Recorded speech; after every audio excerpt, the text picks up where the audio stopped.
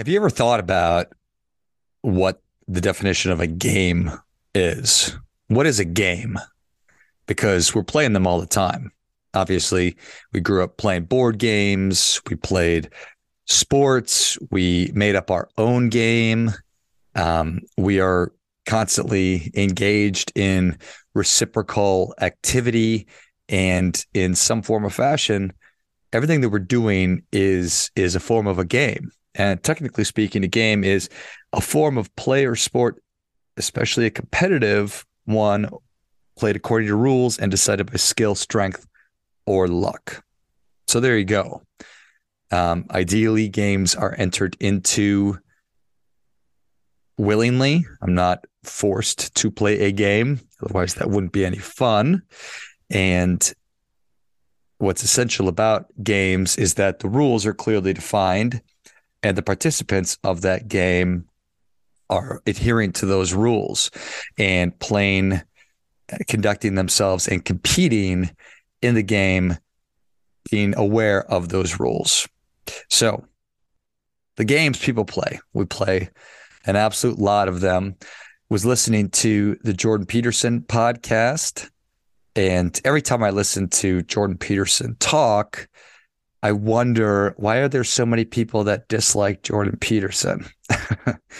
And it strikes me that a lot of the people that say that they don't like him are just unaware of him.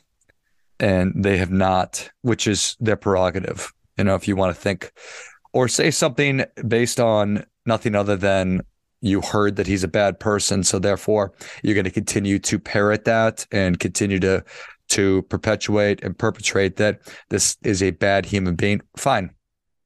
That is your prerogative.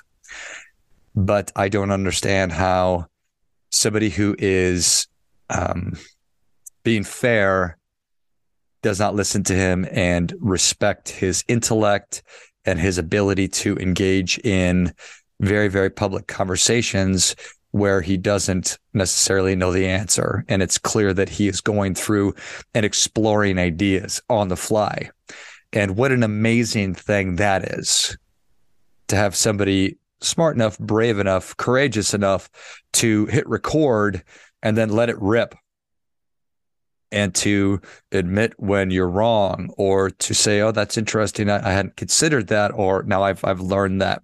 Anyway, I don't think it's a secret that I like Jordan Peterson, and I really encourage you to listen to some of his podcast or watch his YouTube videos, because I think that he is a shining, he's absolute evidence of somebody who has the courage to have genuine conversations with people that he agrees with and people that he doesn't agree with. Anyway, the episode that I want to talk about today is one that he recently had with Vivek Ramaswamy, who is running for president of the United States and who is a really, really, really intelligent, compelling person. And he's just come onto my radar, as I think he's come onto a lot of people's radars very recently. So while I've enjoyed everything that I've heard him say, I can't speak to him, his character, because I don't know him and I don't know enough about him. But the conversation they had was absolutely fascinating.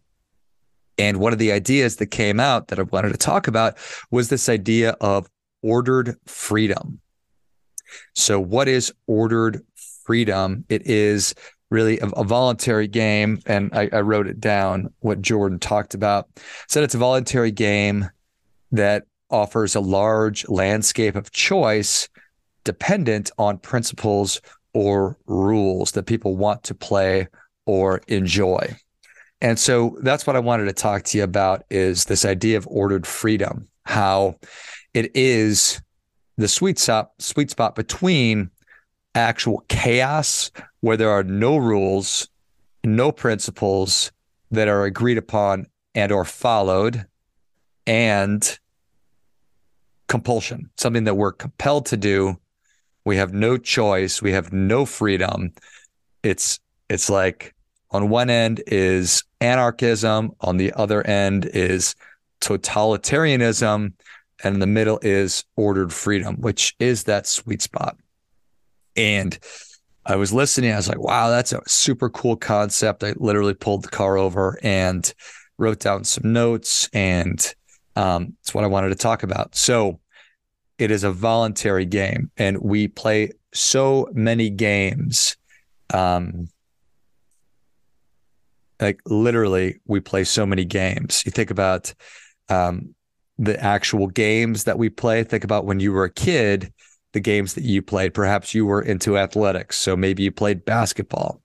Maybe you weren't into athletics. You loved music, so you were in a band. Maybe you enjoyed expressing yourself, so you were into art or the theater.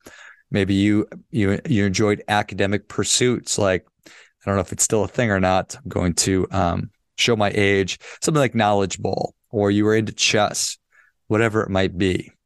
And today, as older people, as grown-ups, we enter into all kinds of games as well. You can enter into the field of finance. You can work in education. You can work in nonprofit. You can become an engineer. And all of these systems, all of these career paths, if you will, are examples of ordered freedom, where we have, and it's very much like discipline equals freedom, where you wouldn't think that. You would almost think that having too much discipline is antithetical to having freedom, but it's not. And if you are a disciplined person, you know exactly what I'm talking about, because when you have self-discipline or you exercise self-discipline, you create the prerequisites for discipline that allows you an immense amount of freedom, because there's parameters that you understand, that you embrace, and that gives you freedom to paint or color however you like, as long as it's within the boundaries of the game. So that's really what this is all about. Now, what you find when ordered freedom breaks down. So the thing, let me take a quick step back. The rules of the game, the principles under which the game is played, are essential. And if you've ever played a game and somebody cheated, well, for me, that's one of the worst feelings in the world. I cannot stand people who cheat. I cannot stand people who lie. I cannot stand people who will cut corners, who want to win at all costs and disregard the rules to get what they want. That is a clear violation of what I am talking about. And that manifests today in so many different ways. We're seeing so many different violations of ordered freedom. You look at some of the biggest cities in the United States, and the rules have changed, or they're not being followed anymore.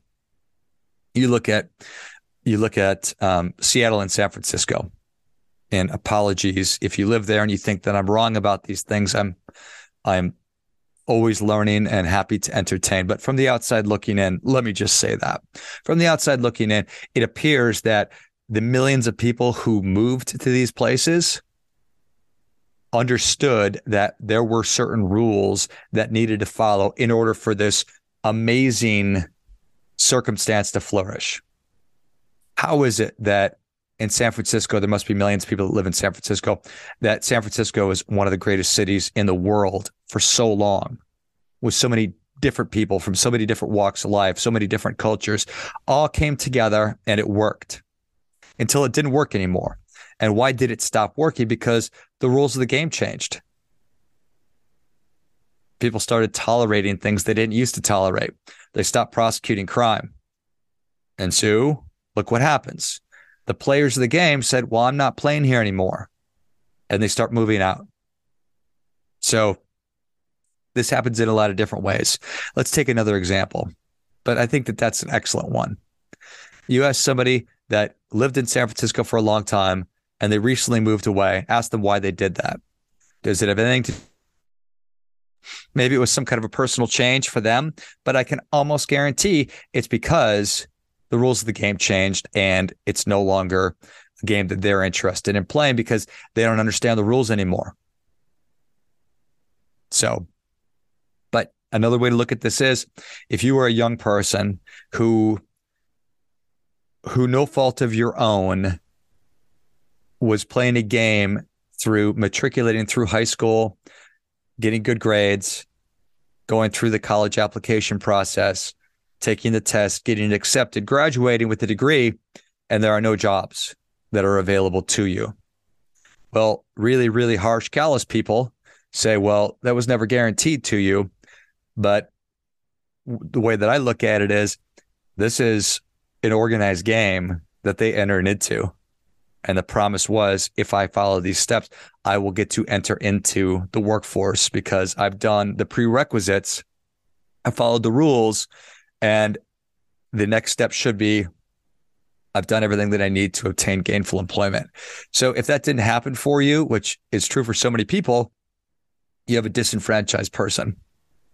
And they are no longer interested in playing the game because the game did not work for them.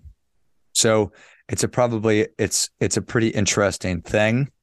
And have you ever heard that term, trust the process? My wife and I, when we decided that we want to have kids, we discovered that we were not able to have kids easily.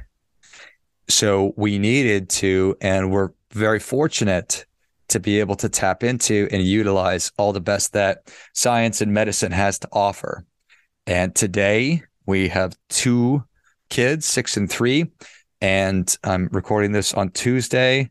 Literally in 2 days, we're scheduled to have our 3rd child. And it's all because of medicine. And when you start going down that process, people tell you, you have to trust the process. And I thought, when I was going through that, there was so much uncertainty. I thought, well, I bet that the people who tell you you've got to trust the process are people that the process worked for. And that the people that the process didn't work for, maybe they tell you that you trust the process, maybe they wouldn't. I don't know the answer to that. But for so many people who are feeling disenfranchised, like they are left out of whatever game they're interested in playing, they're on the outside looking in, I totally get it. And when we have people who are feeling disenfranchised, they become resentful, and I can't blame them at all. And that happens all the time. You look at the different struggles that we're facing today and some of the really hot topics that we're facing today. And really over the past 100 years or so, we're dealing with racism, we're dealing with sexism, we're dealing with ageism, we're dealing with the wage gap and all these kinds of things. And it's people who feel disenfranchised, that the game is not working for them, that the rules are either not followed or that they are stacked in somebody else's advantage. And I can't argue with people because I don't understand everything about their situation, but I certainly can understand the way that they feel about that. So anytime we enter into a game, that success is absolutely not guaranteed. That's the whole thing about the game. And we could do as many participation trophies in the world and, stop keeping score and all of that. But all you're doing is setting up young people for just a harder time. I think you're really setting themselves up for failure, because games have winners and games have losers. And we're talking about professional sports. In the NFL, only one team can win. The world of tennis, only one person can win. In the world of business, oftentimes one company wins out over another. But this doesn't mean that we shouldn't play the game, because you win some and you lose some. You're never going to win all the time. You're never going to lose all the time. At least I hope not. If you do find yourself losing all the time, that's probably an indication that you are either playing the wrong game, you don't know how to play, or you need to get better, whatever the case may be. So I think that there's a point to this somewhere, but I think that as we are evaluating, as you are evaluating what games am I going to play? I think that the first step is understanding, well, what is it that I want? We need to understand what success means. What do I want to get out of this? What games do I want to play? How do I want to play them? Do I have a chance to win these games? Am I going to be happy doing it? All of these things. So step number 1 is you have to know yourself. You have to understand what it is that you really want. You have to understand what it is that you like to do. You have to understand what it is that you're good at. And when you have the opportunity to do that, You need to take a really, really, really hard look at yourself and determine, okay, where am I where do I need to improve? Where am I inadequate? Where am I deficient? And even if I were to improve in these areas, if I were to really strengthen my strengths and not worry about my weaknesses, would that help me to perform and get me to where I want to go? And I don't know the answer to that for you. And I bet that a lot of you don't know the answer to that for you either. I know that I didn't. It's taken me a long time to figure out the kind of games I'm interested in playing. And all too often, we're playing other people's games. All too often, you were raised in a family of doctors, so therefore you're going to medical school, or family of lawyers, so you're going to law school. When in reality, even the lawyers and doctors in your family might not like lawyering or doctoring. What about you? Are you going to like that? You make the investment of time, attention, and money and resources and everything else to graduate from medical school. Is that going to be what you want? Insert or replace medical school with whatever the game that you are thinking about playing in, because these are games. Today, to be a successful physician, it's way more than just about being able to heal somebody, which is stupid and it sounds really dumb, and it is. But there are politics and there are insurance and just so many different things to have to navigate. So to be able to figure out, am I going to be happy, successful, and is this the right game for me to play? I don't know. And we figure out, okay, what is it that I think that I want? Who am I? What am I good at? Where could I potentially excel? And then we look at what options are available. What games are available to me? And if you're in the United States of America, most every game is available to you. Doesn't mean it's right for you, but most every game is available to you. You can enter into any field. You can throw your hat in the ring for most any game. And then we have to choose, have to make the decision about which one. And here's where the freedom to do that is so important. We're coming out of COVID, and it was one of the first times that I could certainly remember, maybe the only time that I can remember. Well, it's for sure the only time I can remember, whether or not we're compelled to do things. But all of a sudden we were compelled, or people thought about compelling us. They tried to compel us to play a game. And if you don't think that COVID was a game, just like business is a game, relationships are a game, then you're wrong. And you saw how certain states played it in different ways. California took a different approach to the pandemic than did Florida. I'm not making a judgment on which is right. Sweden took a different approach than Australia. So you tell me that these aren't games. Well, I'm telling you, let's take a step back, change the way that you're looking at it, because it absolutely was a game. And then you as an individual had your own choices to make as well. You had your choices about what to do for your family, what to do for your work. Companies made choices, individuals made choices, cities, municipalities, restaurants, everybody made choices. So we need to choose which game that we want to play in. I never want to be told. I don't want to be compelled to do anything. I mean, and I think that that's probably you too. I don't know too many people. I don't personally know too many people. It appears from the outside looking in that there are a lot of people who do want to be told what to do. That's not me. And if you're watching this and listening to me, then that's probably not you either. But you need to make a decision about what game that you are interested in doing, what game you're interested in playing. And if there's something that's stopping you from doing it, well, there's a lot going on there, because obviously there were for a really long time, certain groups, certain people had disadvantages. There were systemic things that were at play 100%. And human beings have bias, and people are bigoted. So if you find yourself that you're in a game that you feel like the deck is stacked against you, you have choice there. You could choose to fight. You could try and change. You can move on. But it's all about making choice. You have agency. You have choice. You get to make decisions about how it is that you're going to operate, if you're going to continue to play or if you're going to move on and find a different game. And when you do decide on the game, you have to play. You have to play fair. You have to know the rules, understand the rules, and follow the rules. And if you're able to do that, then you will be somebody who is a valued participant. Kids, I watch my 6 and my 3-year-old play, and we go to the playground, and it's fascinating to watch kids play with each other, watch them get in fights, watch them play together, watch them share, all the things.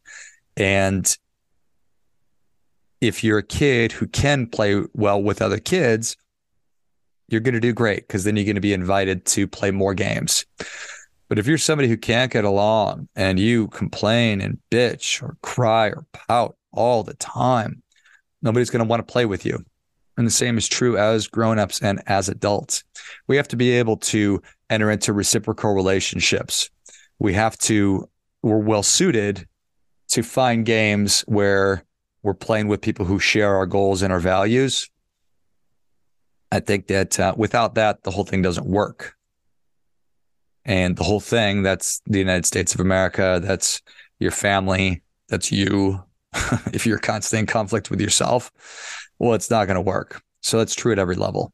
So we need to be able to get up every day and compete by the rules, be able to work cooperatively, reciprocally with other people. We need to know what success is, define success for ourselves. And I tell you what, if you do that, then we're moving ahead, or rather above chaos. We're moving toward order, freedom, and we're able to play well independently. Well, then there's no need and there's no tolerance for somebody to come in and start compelling me and bossing me around and telling me what to do.